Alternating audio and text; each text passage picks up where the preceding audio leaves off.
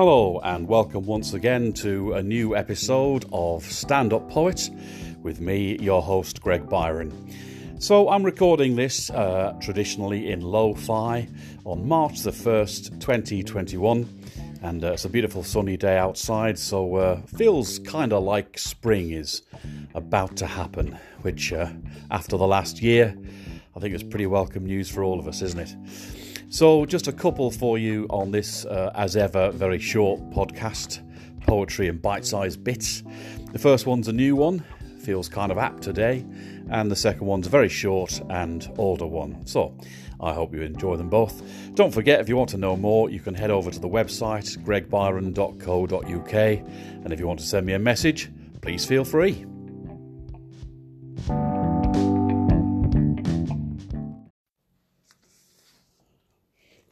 I'm not a people person. Least, I didn't think I was. But I must have changed. I want to feel connection, and I know because my being with myself has turned into a couple bickering. And when the two are just me two, you can't escape the flickering suspicion that perhaps, well, you're not so good alone, when you have to keep apart because you're stuck in your own home. I know we have the internet, and Facebook, and the rest, but the lack of warmth, of skin to skin, I'm surprised to confess, becomes quite overwhelming. So I think I've passed the test of being in the human race to see my friends again. How long the wait, to feel your weight, or brush against my arm. The blood-warm pulse of contact, biological alarm that says we're here, we understand, we want you in amongst us. I want to open up that door, to be a spore, a fungus growing in some small collective, all aligned and sharing space. Perhaps I'll call tomorrow. We can do some face-to-face, though inevitably it's not the same. I'd like to see some trace of you. I'm counting all my blessings.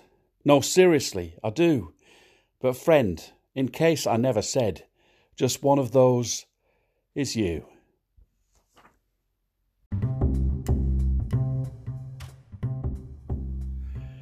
Now, I don't know how many of you out there listening are parents or guardians of children, be they young or teenage. Anyway, this one is for you. It's very short and sweet, and it's called Have You Tidied Up Yet?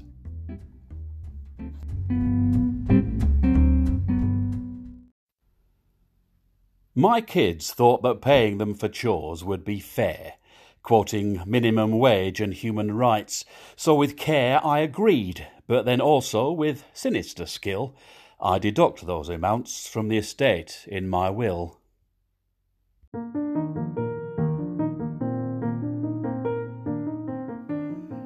So there you go, everyone. That was Stand Up Poet, episode 9.